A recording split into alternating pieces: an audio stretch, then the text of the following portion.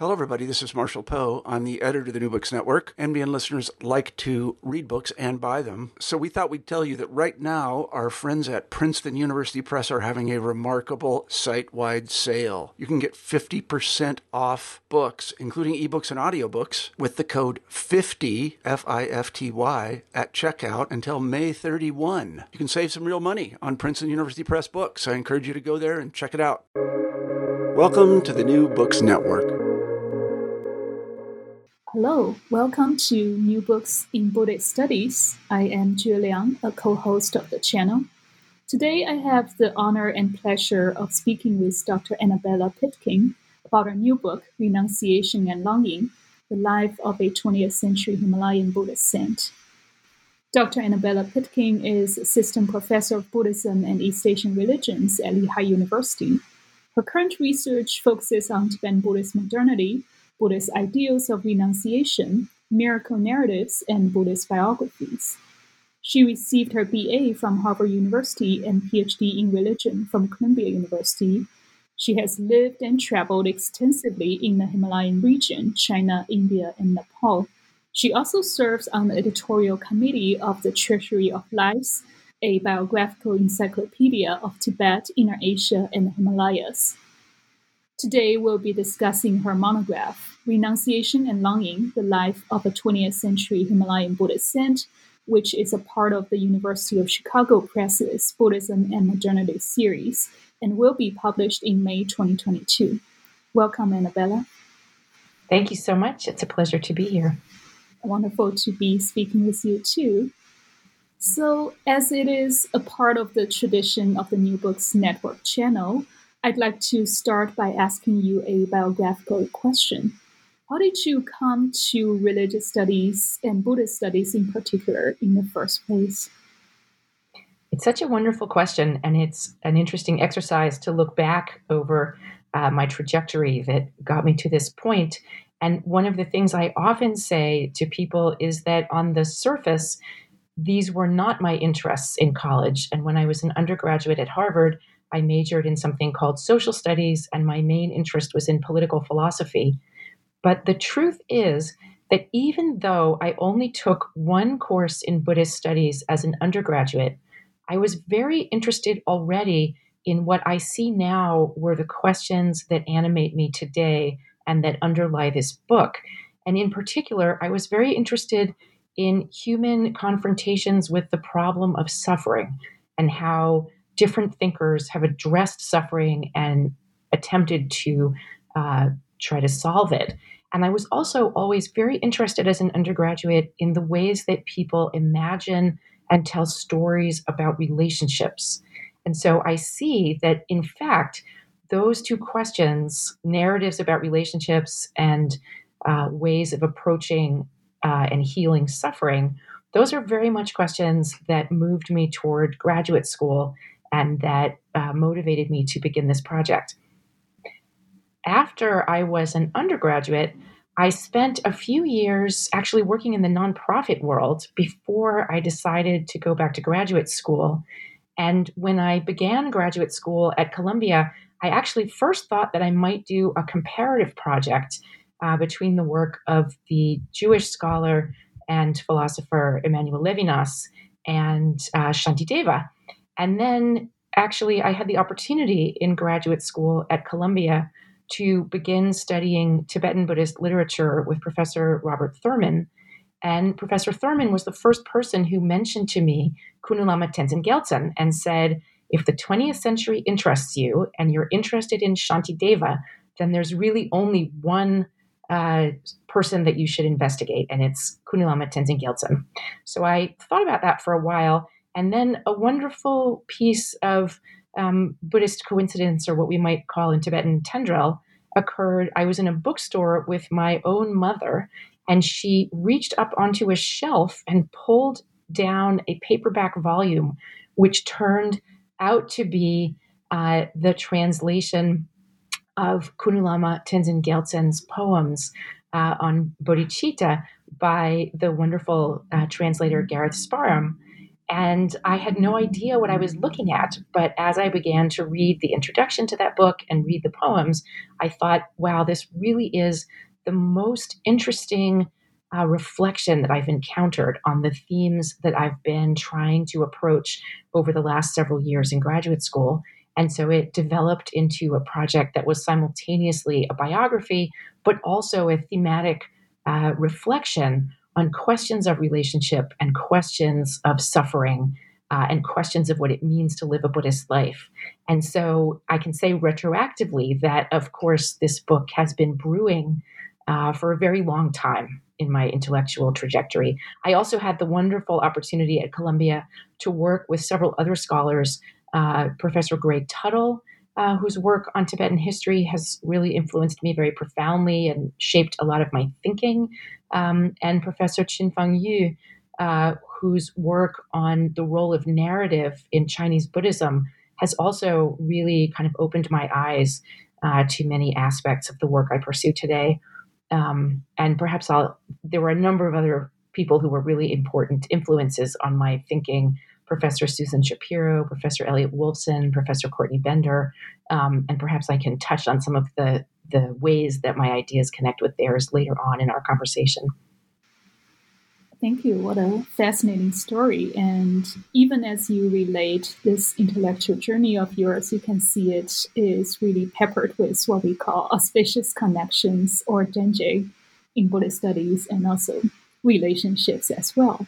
And I think for both of us who are teaching a lot of undergraduate students, it's probably also comforting to tell them that what you choose as your undergraduate major does not necessarily translate into what you will do in the future. So I think there's a sense of reassurance in that as well.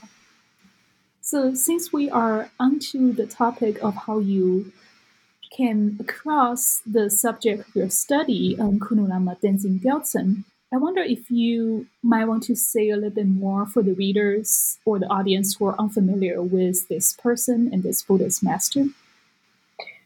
I would love to say a little bit more about his life, since his life is simultaneously a kind of everyman 20th century story. He lived at a particularly interesting time, and he had quite a long life. He was born in 1895, and he passed away in 1977. And that period of time overlaps with many important events in 20th century history in Asia and in the Tibetan and Himalayan Buddhist world. And he was both, in some ways, a figure who participated in some of these events and an observer of these events. And at the same time, because of his practices of renunciation, which I describe in the book, he was someone who kept a very low profile. And so thinking about his life story is a kind of detective experience, a detective puzzle of finding out that he traveled to places all across the Tibetan Buddhist kind of geographical map. And he met almost everyone, in a sense. He met all kinds of important 20th century figures. And because of that, the story of his life is also the story of 20th century intellectual history. So he was born in a small community in the Indian Himalaya, Kunu in Tibetan, hence his name, Kinor, is how it's usually anglicized. And Kinor is a very beautiful Himalayan valley. It's a place with very, very old historic ties to Tibet, and also very long-standing connections to Tibetan Buddhism. And he was born in a Buddhist family, but he left home as a young man of 19, and he began a life of journeying for the sake of Buddhist study. And his Buddhist studies took him first to Sikkim, and then to Tashilhunpo Monastery in Tibet, and then across the Tibetan Plateau through central Tibet, into Kham and Amdo. He spent many years in those eastern areas of Kham and Amdo. He went back to central Tibet and made more connections and did some teaching as well as studying. He left and came into India, where he embraced a really intensive period of study as a Sanskrit scholar, and he became one of the leading Sanskritists of his generation among Tibetan and Himalayan Buddhist practitioners and scholars. And he also embarked on a practice of very intensive renunciation that I can say more about, but that had as one of its effects the consequence of making him live in very obscure circumstances. So he made some connections with people as students and teachers that put him right in the middle of the story of 20th century intellectual life, while at the same time managing to remain almost unknown in another sense. And this left him free to travel by himself across the Indian subcontinent.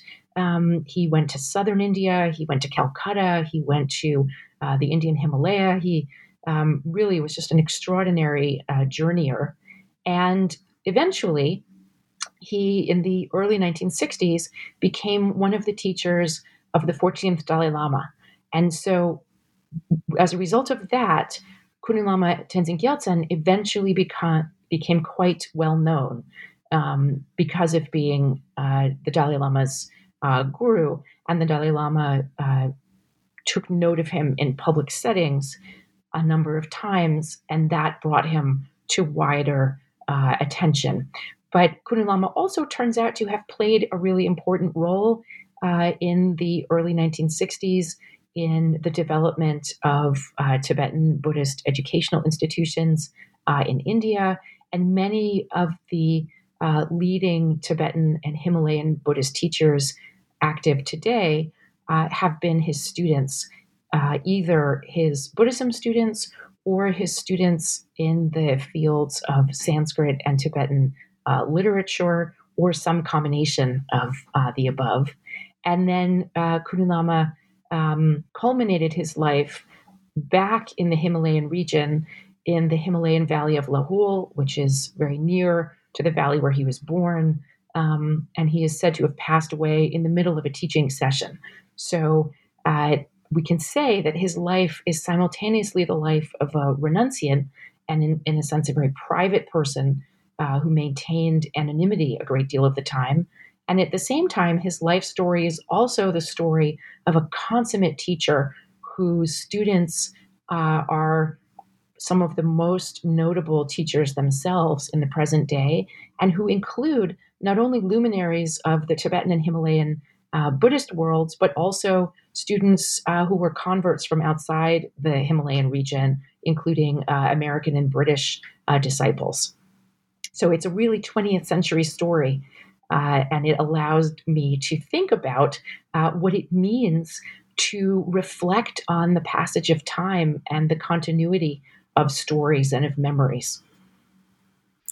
Thank you. And what a fascinating discovery. And I have to admit, before I started talking with you and getting to know more about your project, I had very little knowledge of who Kunu Lama is. And to imagine him sitting at the center of the 19th, 20th century Tibetan Buddhist landscape at large, and to have us missing this critical part of the religious memory and historical memory at the time is just something unthinkable of. But now that we have your book to refer to, which is extremely fortunate. And I should also mention that for the reader who might be wanting to refer to this book, it actually opens with a map, actually 3 maps of Kunu Lama's travels, expertly produced by the Treasury of Life, as well as a authoritative chronology of Kunu Lama's life. So there's a lot of research and a lot of, like you said, detective work that you have done in order to bring this book into completion. Since you mentioned that this book is a biography of Kunu Lama in a sense, but it is also at the same time a thematic study, I was wondering if you would like to talk a little bit more about the organizational scheme of this book and its intended purposes. Thank you. That's a wonderful question. And it is true that I, in fact, struggled for a number of years about whether it would be most rewarding to write this book as a conventional, chronologically structured biography, or whether it made more sense to approach this material in thematic terms. And I ultimately decided that for several reasons, Kunu Lama's life cannot be fully understood without also thinking about the ways that we know about his life. Partly because, as a function of his renunciatory practice, which included a kind of intentional self-concealment and withdrawal from fame and from what are called in Tibetan the 8 worldly concerns, which include things like fame and praise, he distanced himself from a number of the mechanisms that intellectual figures and Buddhist scholars often engage with to disseminate their views and ideas. So he didn't publish his own autobiography, and he gave very few large public teachings. He also seems to have discouraged people from writing detailed biographies of him during his lifetime, although he did answer questions sometimes when students asked him. But it is difficult to find sources on his life that are not mediated by the recollections and devotional experiences of his students. And when I began to think about that process, reflecting on the work of leading scholars in the field of Buddhist biography, such as Janet Gyaltso, whose work has been a tremendous influence on my own, and without whose work this project wouldn't be possible conceptually, I really took to heart the important point that she makes that the voice of the disciples is always present in the biography of the master, even if that biography is framed as an autobiography. And I began to pay closer and closer attention to the narrative motifs and developments in the stories that I was reading and also hearing from people I spoke with who had known Kunu Lama. And I began to focus on those narrative dynamics themselves. And so one of my broader interventions in this work actually is the attention paid to narrative and to the role of narrative, and I use the technical term imaginary, not in the sense of pretend, but in the sense of a landscape of images, metaphors, stories, narratives, from which writers and thinkers and also people thinking about their own lives draw. And in doing this, I draw on the work of Stephen Collins and A.K. Ramanujan.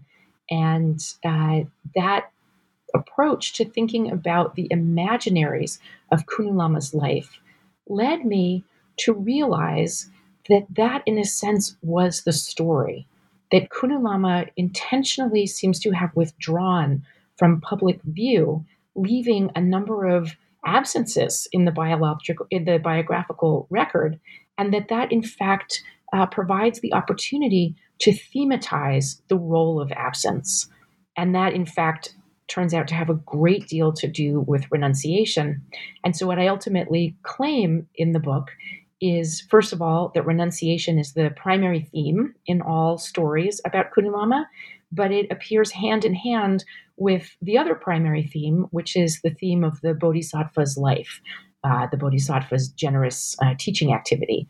And when I first noticed these two strands, and I began to think about how I could thematically draw on them to tell the story of Kunu Lama's life and to direct reader attention to the gaps in that story, and think with the reader about those gaps, I noticed a kind of tension between the theme of absence and departure in Kunu Lama's biography, which is echoed in the gaps in the biographical record, and then the theme of connection, the theme in particular of lineage connection, that Kunu Lama is significant in many ways because of his work as a student who collected lineages and as a teacher who passed them on, most notably to the Dalai Lama, but also to so many other leading intellectuals and scholars and Buddhist teachers. And so, in thinking through lineage connection and the separations imposed by renunciation, those two poles became the animating themes of this book. And I find that those two themes are echoed throughout the literature, both oral and textual, on Kunu Lama's life.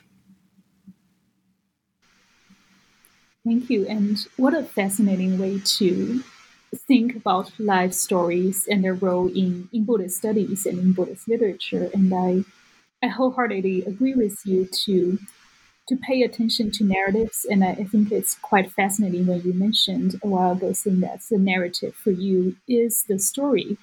And I think the readers, if they read the book, they can see how you skillfully navigated of paying attention to the text, to the narrative, but also extract yourself to reflect on the wider historical background. And you see this, I think, two of the examples that come to mind, even for those who are not interested in the study of narrative, is for those who want to read about Tibetan Buddhist life stories, the story of the current Dalai Lama when he first arrived in India. I think that's in chapter 3.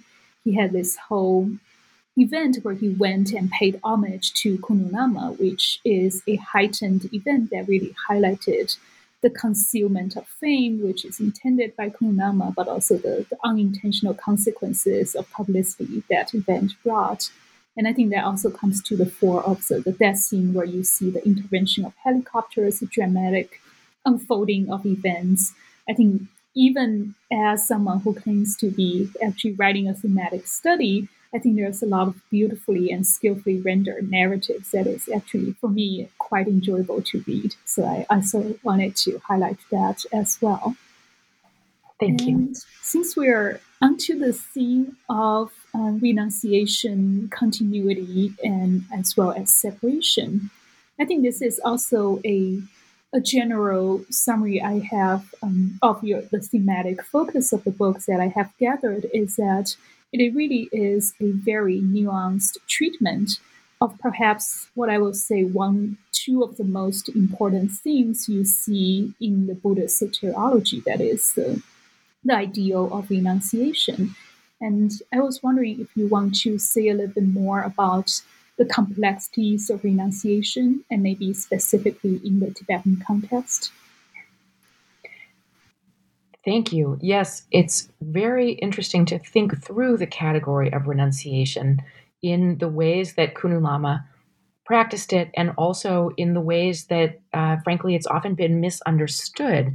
So one of the points that I try to make in the book is that the practice of renunciation as it appears narratively is often described using images and metaphors and story elements that highlight the dynamic of isolation and separation, and that highlight the theme of turning one's back on those 8 worldly concerns.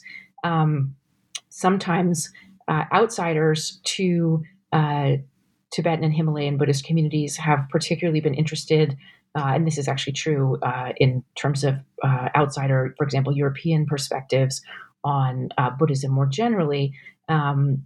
People from non-Buddhist settings have often focused on the ways that renunciation often curtails marriage and sexual activity. But in fact, within Tibetan and Himalayan literature, the really dramatic separation in many stories is actually from the family in which one is born. So it's the pain and difficulty of separating from one's parents.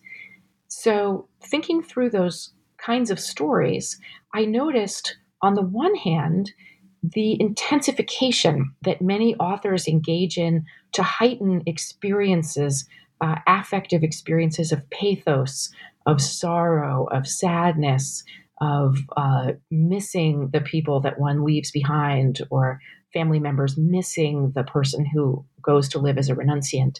And so, far from the caricature of Buddhists as being without emotion, in fact, narratives of Buddhist renunciation across the Buddhist world are extremely emotionally rich and textured and nuanced and psychologically complex and affectively charged. And I wanted to pay a great deal of attention to that in this book and to draw in stories that some readers may already be quite familiar with, but that readers who are less familiar with Tibetan and Himalayan Buddhist literature perhaps won't know. So I tell some stories of figures like the 11th century Saint Milarepa or the 19th century Buddhist master Shabkar, whose narratives complement Kunu Lama's own. And the totality of these stories, when taken together, give some sense of the landscape of the imagination in which accounts of renunciation are told, and also in which individual renouncers and their families and teachers and students interpret and make sense of their own experiences. And on the other hand, I also wanted to draw attention to the very important point which scholars like Shane Clark and others have drawn attention to, that despite the very intense rhetoric of solitude in Buddhist literature, in fact, Buddhism is not a solo project, as I say in the book. Buddhism is a collaborative project in many social contexts, and that is something that we can very much see in Kunu Lama's own life. So we have in Kunu Lama's own life, in all of the oral and textual accounts of it, we have very dramatic scenes of parting and separation and sadness, but we also have, for example, his lifelong relationship with his family, and his teaching to his family, his teaching to his neighbors and people he grew up with, his siblings supporting him in material terms, sending him a small amount of money, remaining devoted to him as his disciples. We see all kinds of manifestations of connection, and that's very much not an anomaly. That's very much the norm, and that's a norm that goes back to some of the earliest Vinaya literature, both in Sanskrit and in Pali, in which there is a tremendous amount of narrative in which people renounce together, family members renounce together. And so I wanted to draw attention to the simultaneity and the complementarity of discourses of separation and discourses of intensive connection. And those ways of thinking led me to see the entwinement of renunciation on the one hand and lineage connection on the other hand, separation for the purposes of self-cultivation on the one hand, and teacher-student affective ties and ongoing connections across both geographic space and chronological time. And the way that those two dynamics were actually not at odds, but seemed in the corpus of accounts of Kunu Lama's life to be very much complements to one another. And so that eventually became the main thematic focus of the book. Thank you. What a wonderful explanation on the complexities and the actual contradictions of renunciation. And I really like this quote that you wrote on page 12 in the introduction, where it says the ideal of renunciation itself is also often framed as socially engaged in Tibetan and Himalayan resources, since, quote unquote, true renunciation should be motivated by a Buddhist understanding of altruism, compassion, and service to others. Where you also, right after that, you discuss the Chajawa ideal, or what we might translate as a renunciant beggar hermit, a wandering, often hidden individual who relinquishes not only possession but also fame, attention, and all worldly kind of success or ordinary activities. Literally someone who does nothing or is without activities. But also in the next chapter, you also highlight the continuities and connections, and especially the central location that Kunu Lama operates from, or he occupies in terms of 20th century Tibetan religious history. So I think a few ways you mentioned in thinking about that is He is a world traveler. He traveled literally all over Tibetan cultural areas, so there's that geographical connection. He also has been teachers to many important lamas, has received teachings to many important lamas of his time, so there's a lineage connection. He's also someone who crosses sectarian as well as religious boundaries, and he's well versed in Sanskrit as well as all the different Tibetan Buddhist schools. So while we kind of move on from renunciation, I wonder if you want to add a little bit more about Kunu Lama's role in terms of continuity or connection in that sense. Definitely. So as a connector, Kunu Lama seems to have made it the main focus of the first half of his life, and maybe arguably of his entire life, the project of seeking out great masters and receiving teachings from them.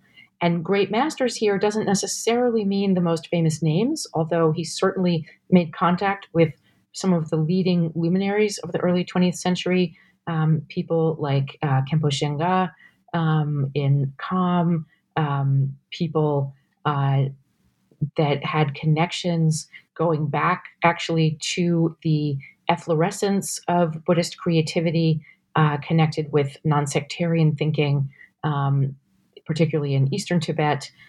So figures like Zapato Rinpoche, who is, remembered as a kind of towering figure of the 19th century. Kunu Lama made multiple connections with Patrul Rinpoche's lineage and with Patrul Rinpoche's students and sort of grand students, people who are the students of his students. And Kunu Lama then was able later in his life to share the transmissions that he had received as a young man widely across the Himalayan region and the Tibetan Buddhist world, including with Tibetan diaspora communities in India. And he continued to do this work of sharing the transmissions that he'd gathered as a younger man up until the very end of his life. So as I mentioned, he passed away in 1977. He was said to be in the middle of giving a teaching.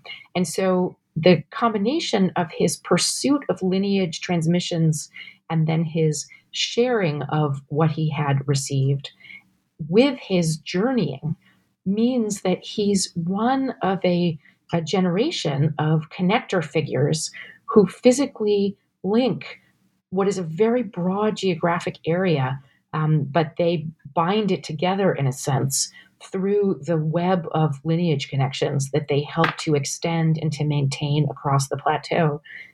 Perhaps the most famous example of a web of lineage connections like this, Patrul Rinpoche's lineage is an extraordinary example of this, but also the 19th century Eastern Tibetan yogic master Togden Shakya Sri has a really extensive lineage of family and incarnation and transmission connections. And this is a wonderful lineage that has been written about by a number of scholars, including my colleague Amy Holmes Tugchung Darpa.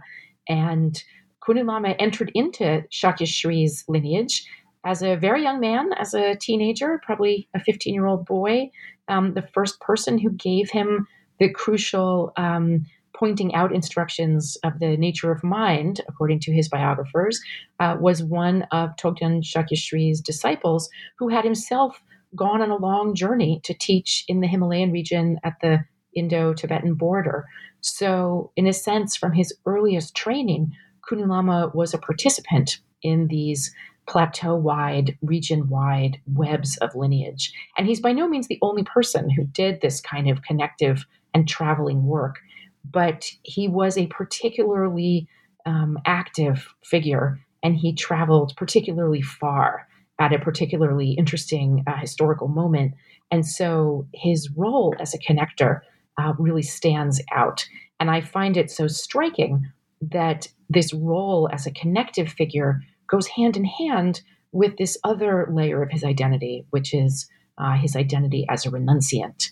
And I didn't mention it before, but some of his renunciation made him very unconventional in the terms of the communities that he was part of.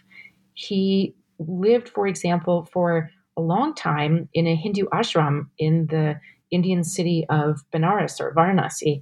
And this was a choice that complicated many geographic, sectarian, racial, ethnic, linguistic, and religious boundaries in a way that is a kind of classic hallmark, I think, of Kunu Lama's activities and also of how they are remembered, in which, because of Kunu Lama's widespread connections, because of the ecumenical way in which he approached making connections, as far as we can tell, and because of the willingness that he seems to have had to go to places where he would be a stranger and where people would not be able to clearly identify who he was or where he was from. His life and then his own teaching activities cuts across many of these kinds of boundaries. And so that sometimes produces gaps in the record about him, but it also causes him to be remembered in a very distinctive way and to emerge as a very distinctive figure who makes connections across not just geographic and chronological distances, but also across distances of culture and concept and sect and philosophical orientation. And that's another thing that particularly drew me to want to write about him. Thank you. And yes, I agree. And as we have been needing to constantly remind our students and as well as constantly remind ourselves is that this world was and has been and will always be an interconnected place. And it's in many more ways interconnected than you have imagined. So that's a wonderful, wonderful reminder for that. And speaking of lineage and its critical importance, actually, in terms of the transmission of Buddhist teachings, I think that is always something we emphasize in Buddhist studies. And one of the most important ways to carry on this lineage transmission is the relationship between a teacher or a guru, in Tibetan a lama, and their disciple. And I also find that you offer a expert treatment of this devotional relationship between a guru and a disciple. And I find this really beautiful quote, again, at the beginning of the book, talking about the mutuality and the importance of this relationship of indivisibility, saying that Buddhist teacher-student relationship are fraught with the highest life or death stakes. Buddhist narrative tradition suggests high-stake vulnerabilities in a host of imaginal and ritual ways. And I was wondering if you would like to speak a little bit more about your treatment of guru-disciple relationship and also as well as the emotional and the aesthetic and the narrative aspects that comes to the fore in this book. Yes, thank you. I would love to speak about that. So when I began to think thematically about how to structure the book, I wanted to move between the poles of absence and presence, separation and connection, renunciation and lineage connection. And one of the connective tissues, if you will, is the affective dimension of the relationship between students and teachers or gurus and disciples. The fact that these are not somehow relationships that are dry or remote, but rather that Buddhist literature, again, going back to very early Pali and Sanskrit sources, Buddhist literatures are full of descriptions of the bodies of students and teachers responding to one another. So, for example, I open with the vignette of the Buddha Shakyamuni passing away and his cousin and disciple and attendant Ananda being heartbroken and devastated and, begging him not to die. And the Buddha saying, in fact, it is possible for a Buddha to remain much longer in life, but the student has to ask, and you didn't ask. And so it's this harrowing story of a kind of missed opportunity for connection. And throughout that story in the sutra literature and the stories that come just before and just after it, we get these vivid descriptions of Ananda's physical response to the fear of being separated from the Buddha, that his hair stands on end, that he feels personally ill. Later on in Tibetan literatures and Himalayan literatures that I look at, these features continue: involuntary tears, trembling, hair standing on end, very, very embodied, visceral accounts of what it feels like for a disciple and a guru to connect and also to be separated or to face the possibility of being separated. And so, in thinking about that affective dimension, then I became very interested in the mechanisms that Buddhist communities deploy: ritual mechanisms, meditational mechanisms, collective practice mechanisms, but also rhetorical devices, aspects of narrative and historiography, ways of recounting lineage, literary genres. There are many, many dimensions to the instantiation of the ongoingness of guru-disciple connection, but also the constant awareness that guru-disciple separation is possible. And so the book is called Renunciation and Longing because those emerged as the kind of two affective moments. Renunciation is a kind of antidote to suffering, right, in a conventional Buddhist sense. It's the sort of appropriate response to a confrontation with the fact of suffering, the First Noble Truth. And at the same time, to the extent that renunciation imposes separations and home leaving, then there is an affective response of longing. And what I discovered looking at accounts of Kuno Lama's life and looking also at Buddhist literatures of lineage history and Buddhist literatures of guru devotional practice, things like the 6-session Guru Yoga, also things like supplication prayers, laments on the passing away of a teacher, prayers for a teacher's swift rebirth, prayers for teachers' long lives and good health, Shubten prayers and rituals, and there are many, many other genres and literary genres that we could think of in this context.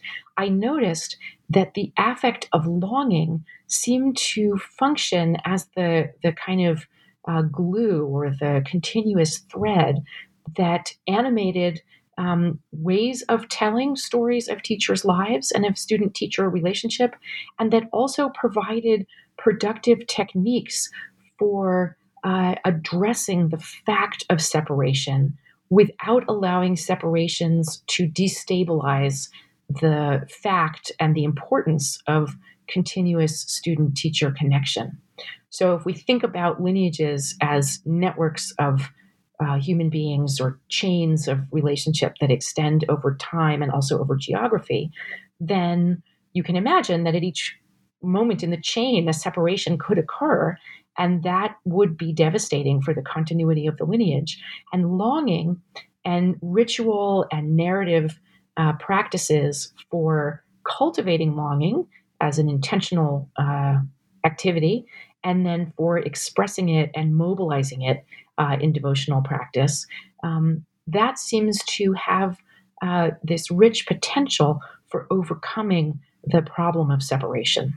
At the same time, if we look, as I do in chapter 5 of the book, and a little bit in chapter 6, where I think about Kuno Lama's own passing away, if we look at literary examples where a teacher and student have become separated or where a teacher has passed away, and we look at devotional prayers and advice instructions for how to do devotional practices, we see that the sadness of separation is a recommended element of devotional practice, that students are exhorted to cultivate feelings of sadness and longing as a way to energize their practices of devotion.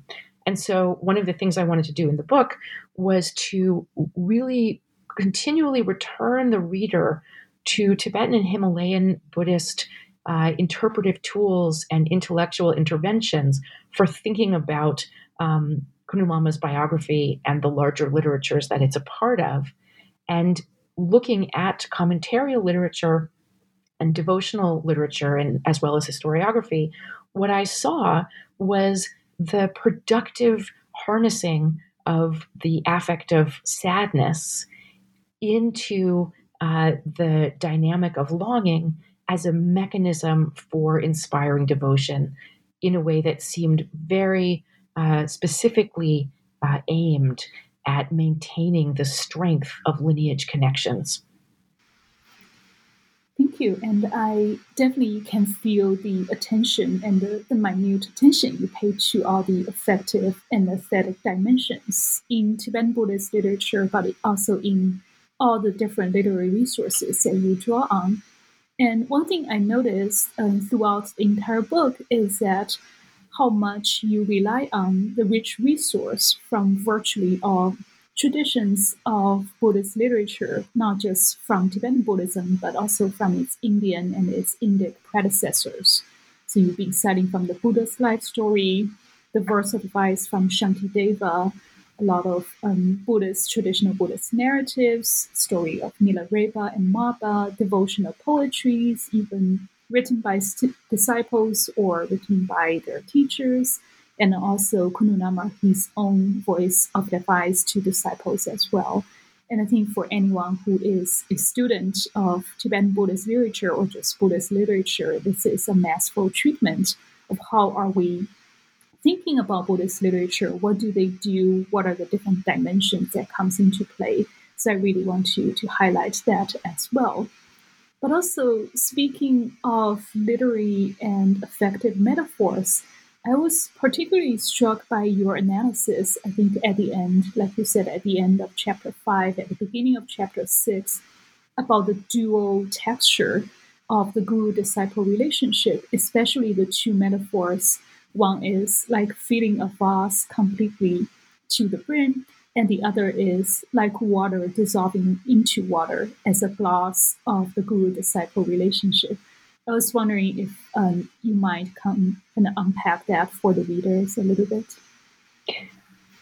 Very much so. So one of the recurring literary motifs I noticed across a number of different genres of guru devotional material, including biographical accounts and accounts of lineage, but also in places, for example, where students remember their own teachers, places where a given teacher's transmissions to their students are being described.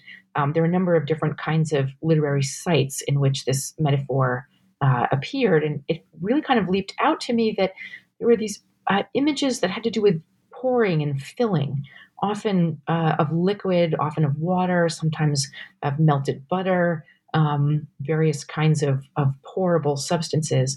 And so clearly the imagery, one image is the one that you mentioned of filling a vase, filling a container all the way to the top, all the way to the brim. And then the other is the image of dissolving water into water. And of course, if you dissolve water into water, you wouldn't be able to separate them. So the metaphor of filling a vase to the brim is a classic Tibetan literary motif for describing the way in which a master, a teacher, a lama, bestows their transmissions on their closest disciples, what are often called the heart disciples. And those closest disciples should, according to the rhetorical ideal of the tradition, they should receive all the teachings that the master can bestow, and they should receive them completely. And I say a little bit in the book about how it's not simply enough to meet a teacher or even get some instructions from them to become an authorized lineage transmitter oneself, but there are quite elaborate requirements for receiving the teachings, for keeping ethical commitments and other kinds of vows, for practicing the techniques that are instructed, for ideally experiencing certain results because of those practices, and so forth. And so the number of persons who are able to do all of those things are often described as being relatively few.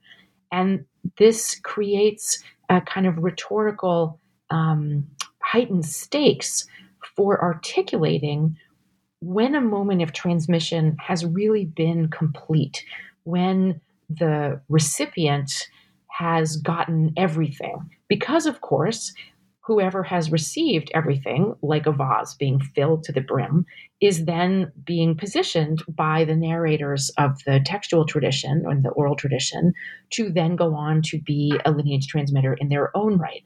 And so we haven't touched very much in this conversation so far on matters of authority and competition, but clearly one kind of concern is with shoring up the authority of particular lineage holders, and also with confirming in each generation of transmission that what is being transmitted is authentic and authoritative from an authoritative holder who's fully developed and able to transmit to others. Because, of course, Buddhist claims about the soteriological benefits of Buddhist practice involve claims about the continuity of the transmission in a regression that goes back ideally all the way to an enlightened figure, such as Shakyamuni or another enlightened figure. And so in that sense, the metaphor of the vase that's filled to the brim is a really powerful metaphorical intervention to instantiate the authority of the next heir in the lineage sequence. But I was really struck by how that metaphor, powerful as it is, has a kind of unspoken shadow side, which is it is possible to imagine a vase that doesn't get filled to the brim. And also, in our daily lives, we're familiar with a variety of containers, as have Buddhist authors been at many different periods of time. So vases can be broken, they can leak. Disciples can be like leaky pots, the transmission can kind of leak back out of them again. They could be knocked over. Lots of things could go wrong. And the other metaphor that you mentioned of water being dissolved into water, again, is a metaphor of indivisibility that the Buddhist enlightenment or realizations, experiences of the teacher should be seamlessly passed on, mixed indivisibly with the realizations of the student. So this, again, is a very powerful claim about the authenticity and the authority of the lineage that will then be presumably transmitted to others. But of course, one could imagine a situation in which what's supposed to happen doesn't happen. And in fact, Tibetan and Himalayan historiography, like Buddhist historiography in other places, does contain examples of lineages that die out, where lineage isn't transmitted or isn't transmitted to very many students, or students themselves die before they can transmit. Various kinds of interruptions can occur. And so I was particularly interested both in the vividness, the kind of lived material reality of these two metaphors and the way that they recur in Buddhist lineage accounts and devotional literature. But I was also very interested in the tacit acknowledgement of Buddhist authors within these very metaphors of how separation can interrupt lineage connection. And so I see practices of devotion, as I describe in chapter 5, I see practices of devotion, including the harnessing of longing and affects of sadness, as techniques for ensuring that the transmission that is supposed to happen is not interrupted. Thank you. And this is such a powerful reminder that in addition to the beautiful metaphors and the sentiment of longing as something that could be extremely enlightening and liberative, there's also a sense of danger. There's also the power competition and authority, like you said, the shady side of lineage transmission and the darker end of that metaphor as well. And since we are talking about the shady side, and I think one thing that immediately comes to my mind is that actually speaking of Buddhist lineage, and especially Tibetan Buddhist lineage holders, historically, most of them have been men. And you mentioned in the book that there is this particular relationship between Kunlun Lama and his attendant, Jigong Kangzhuma, who was with him in his last years as his personal attendant and close disciple. You also mentioned that there is a specific concern for women and for giving women teaching from Kunu Lama because he considered their opportunity for Buddhist studies were otherwise quite limited. I was wondering if you would like to say a little bit more about his relationship with the Jigong Kangzhuma or his relationship or his ideas with women's education or women's status in Buddhism. It's a really fascinating area and one that I'm particularly interested in myself. And I would first and foremost say that I would refer readers and listeners, particularly those who read German, to the wonderful study of the Drikung Kandroma's life written by the German scholar Jürgen Mansart, who also is a wonderful translator of Kunu Lama's poems about bodhicitta into German and has done extensive biographical research on Kunu Lama's own life.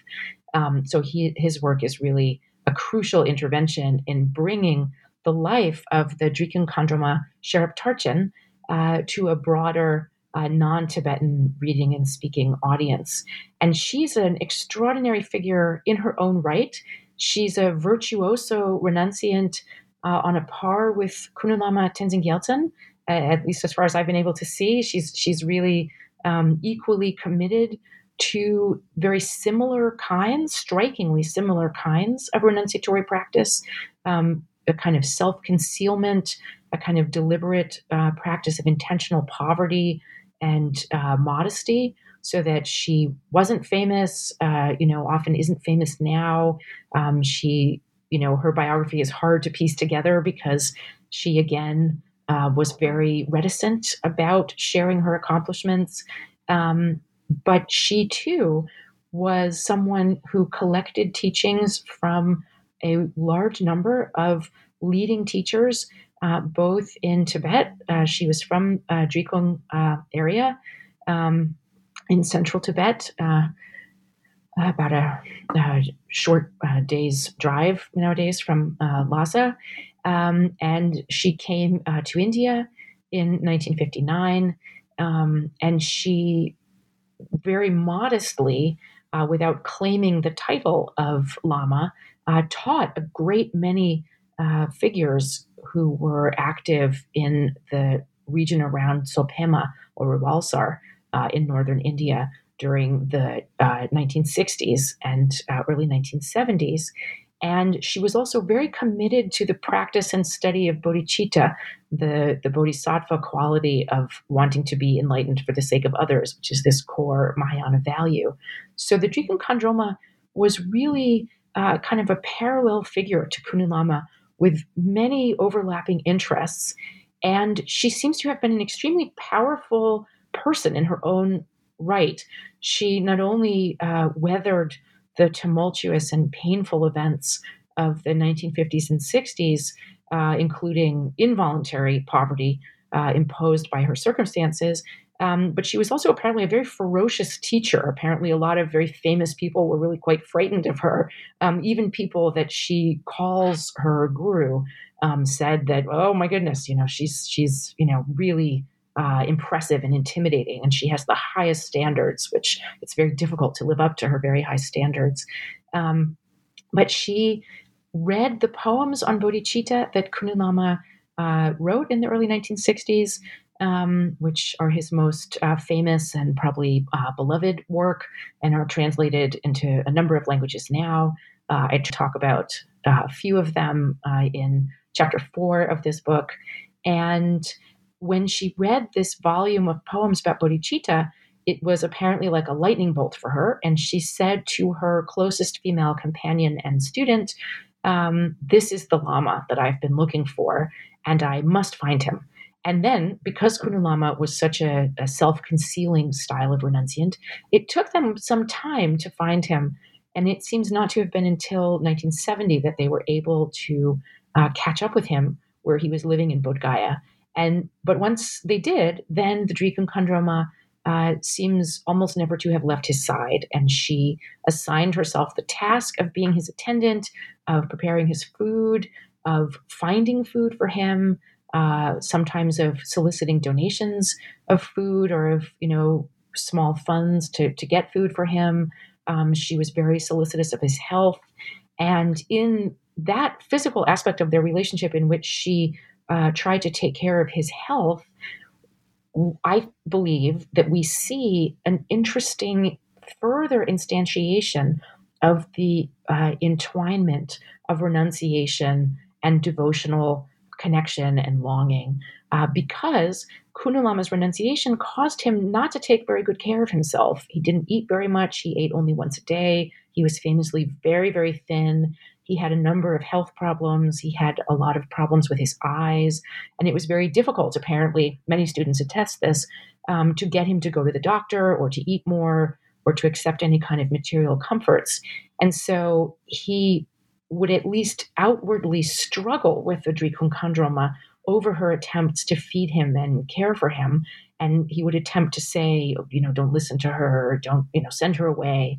And I see her attempts to extend his life as almost it's a little bit of a metaphorical extension, but almost a kind of life extension prayer, a kind of shabdan, that she wanted to have her teacher around longer.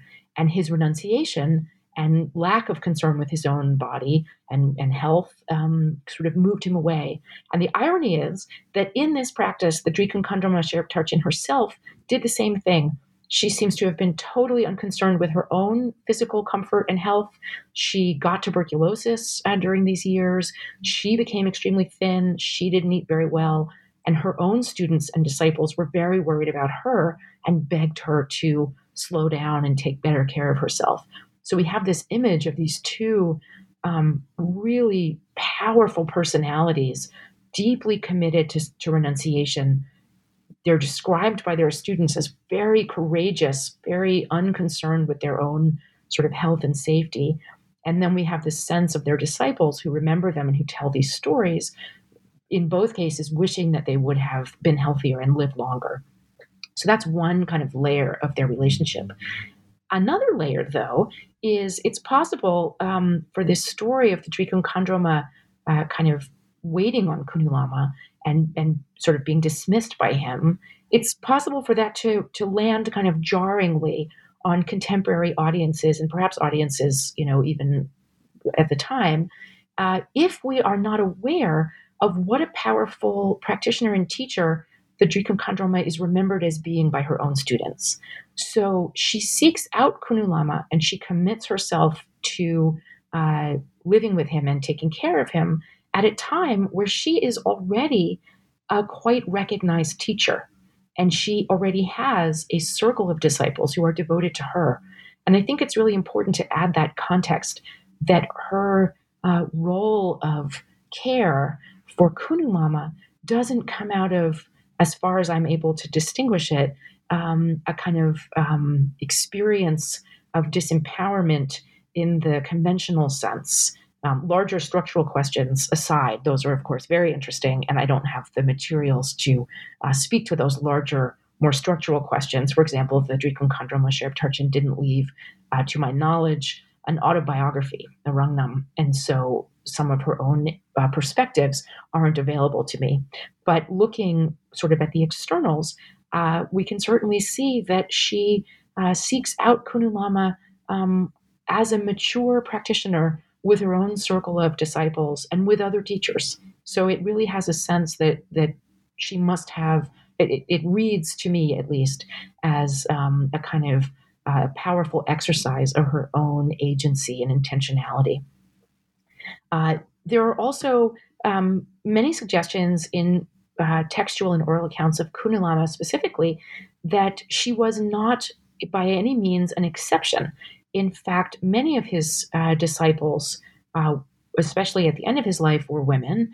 But I think it's important for us to distinguish that from something like an explicitly present-day feminist sensibility, for which I don't have any evidence. Kunulama's own recorded comments about teaching women were that women's lives were very hard and they faced more obstacles than men, and they faced more obstacles in accessing intellectual teachings and Buddhist teachings and basic literacy. And so out of his compassion for people who suffered, he prioritized women because of their disenfranchisement. But there's no evidence of his describing women's position as somehow structurally unsound and something that should be addressed. So I want to carefully distinguish, what we know and what we don't know. That said, he is remembered in his home valley of Kinor as really a central figure in women's religious communities, a central figure in communities of ordained renunciant women, Kunu Jomos, Kunu nuns. His poems and songs and teachings are really important in oral and literature there, and also textual literature. And the late, much lamented scholar Linda Lamacchia, who did just the most crucial and important research on the Jomo tradition in Kinor. She documents and recorded many oral recordings of Jomo's songs and narratives about Kunu Lama and about his importance in the nuns' lineage and teaching community there. So he really had a very important effect on women's religious practice and education in the Kinor Valley. And the people who were with him when he passed away were his 4 ordained female disciples, 3 Kinori women disciples, and the Drikung Kandroma. And so that's also an interesting biographical fact, which we can make of what we want. But it's certainly the case that the narratives available to us of his final moments are narratives recounted by women. Thank you for offering this critical detail and the fascinating story between him and Drikung Kandroma. And I certainly agree with you in that in my own teaching and in my own research, I constantly remind myself and my students is that when we're talking about Buddhist ideals, practices, and narratives, it's very easy for us to ascribe a perhaps liberal, progressive feminist ideals, words like agency, empowerment, gender equality into the materials we're interpreting. But that might not necessarily be the case, and there might very possible and probably valuable to seek out what is a Buddhist logic of thinking about gender identity and thinking about benefiting all genders in this world, and thinking about also sexuality and body and personhood as well. So I definitely appreciate that nuanced analysis. But that being said, I would like to actually kind of switch back to a contemporary debate that has been ongoing for the past decades, really, in contemporary, especially Euro-American Buddhist communities, which is a lot of the issues surrounding the more problematic aspect of the guru-disciple relationship. I think you emphasized in your book a lot about the indivisibility requires as much responsibility from the teacher as well as from the student. So it is really a mutual relationship. It is a relationship that actually gives power or gives an agency to both parties. I was wondering if you have been using that framework to reflect on, to analyze the contemporary debate of power abuse in Buddhist communities that we have seen.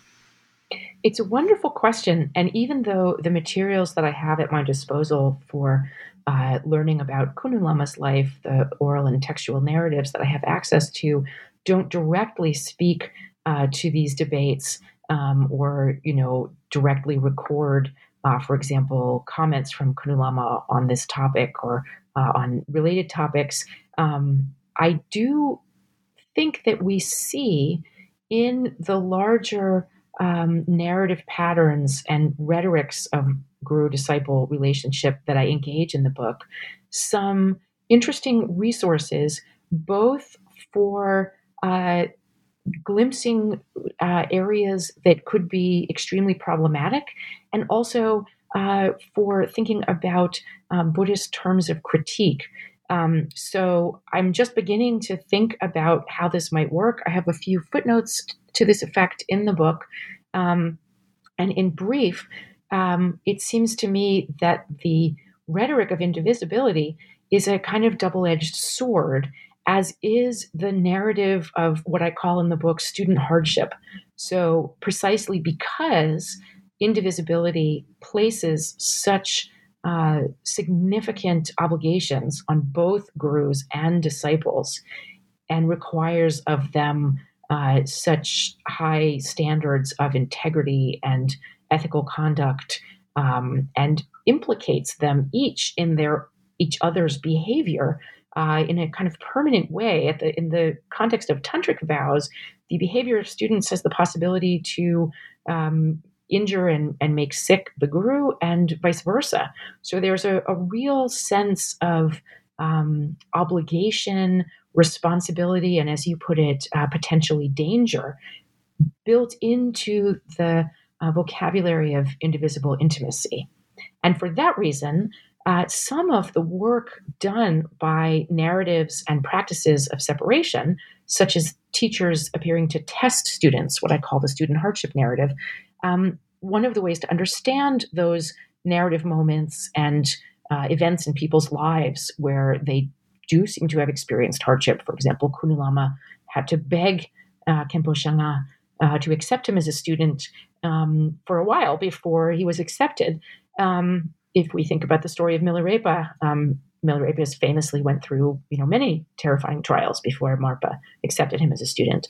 So there are many literary and historical and biographical examples of this. And one of the ways to understand this testing is that it's part of making sure that both parties are ready for the obligations, burdens, and dangers, mutual vulnerabilities, perhaps we could say better, that the indissoluble intimacy will create. At the same time, though, clearly that context of student hardship and testing is ripe for abuse and exploitation, right? It could easily be misused, and it would potentially be quite difficult to ascertain clearly when it's productive and when it's not, right? And so I think a number of scholars, people like Anne Gleig and Amy Langenberg and others, are actively working with contemporary practitioners and also with the philosophical materials and narratives at our disposal to kind of think through some of the implications of this. From Kunu Lama's life, one of the broader conceptual takeaways that intrigues me is the role of renunciation as a term of critique. So renunciation, as Stephen Collins and A.K. Ramanujan point to, is part of what they describe as an imaginary, where the stories are kind of always there already. Renunciation and all of its images and metaphors and narrative devices is part of a broader landscape of concepts and histories that many different kinds of people draw on. But Stephen Collins makes the important point that within an imaginary, such as Buddhist renunciation, or such as Ramanujan describes the Ramayana in its many cultural contexts, in that context, we're not just getting one story. So Stephen Collins makes the crucial point that imaginaries are sites of contestation, and we hear critical voices, opposing voices, sometimes angry voices, competing voices. And I think that that's very much the case around the category of renunciation. And so we often see across many genres of Tibetan and Himalayan literature, renunciation appearing as a tool of critique for people, for example, who pretend to be renunciants but aren't, or who should be renunciants but are not.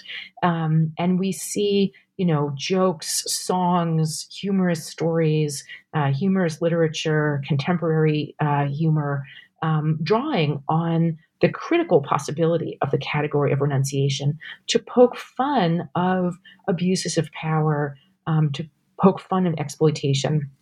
And so what I would say in response to your extremely important and urgently timely question is that I'm interested in the ways that renunciation can be used as a protection against abuse and exploitation, and as a kind of measuring rod for the dynamics of what is going on. And I'm also interested in how historically renunciation has been used as a category of critique in precisely this way, while at the same time acknowledging that renunciation, like the student hardship narrative, is not itself immune from being misused or distorted, and that there isn't a single intellectual or ritual or cultural category that we can fall back on, but rather that there are kind of ongoing processes of accountability,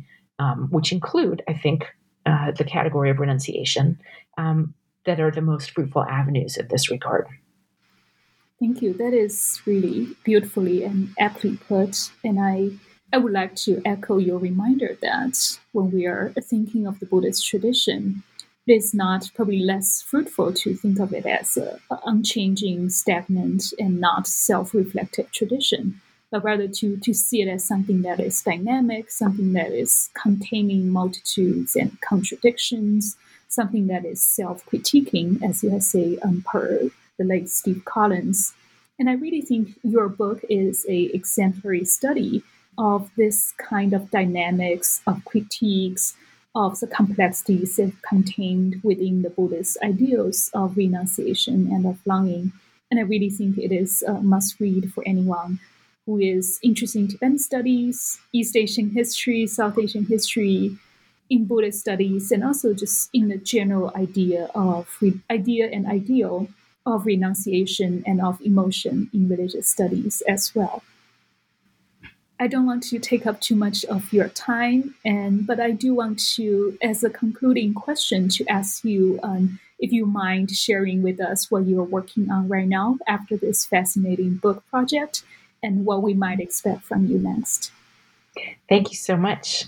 Well, I really appreciate those extremely kind words, and I'm still very interested in the themes that I explore in this book and also in Kunu Lama's own remarkable life. So because this book is so thematically structured and because it became such an opportunity to explore these broader literary dynamics and questions, I would also like to make available something more like a conventional biography. And so I do hope to make one of my next projects be a kind of what I envision as a kind of a slim volume that would be accessible for those who would like to learn more, Anglophone readers who would like to learn more about Kunu Lama's life. For Tibetan readers, of course, Kay Angrup's 2005 Namtar is a wonderful, beautiful, poetic, richly researched, and very engaging work, which I recommend very strongly. And I would like to make something similarly engaging available for Anglophone readership. The other thing that I hope very much to work on in a book-length way soon comes out of some shorter articles that I've published recently and some research that I've done about someone that Kunu Lama knew, the Drikung Kagyu meditative master and renunciant Amgun Rinpoche. And Amgun Rinpoche was very famous during his own lifetime as someone who displayed extraordinary yogic powers. So the next book that I would like to write looks at the practice of cultivation and the ways that yogic powers are described as emerging from Buddhist practices. I'm very interested in broader debates about modernity and tradition and secularism and religiosity, which I touch on in the Kunu Lama book as well, but would very much come to the forefront when we think about narratives of yogic display. And I'm quite interested in the ways that Buddhist narratives of yogic display have contributions to make to conversations back in my old favorite home as an undergraduate of political theory, where European political theory traditions often draw on Judeo-Christian and sometimes Islamic categories for their material. And I think there are some really rich conversations happening in Tibetan literatures around what power is, what it means, how people cultivate it, how it's critiqued. And I'd like to bring those Tibetan resources into that political theory conversation. So it's a kind of closing of the circle of my own interests in a way. It all comes back to a circle now. Thank you very much. And I very much look forward to reading those two books, and especially with the shorter biography. I think it'll be a fascinating resource even to assign in a Buddhism classroom alongside the Buddha's life story. So I very much look forward to reading that. And thank you for spending the time to talk about your new book with us today. And thank you, Annabella. Thank you so much for having me. It's been a great delight to talk with you. Likewise.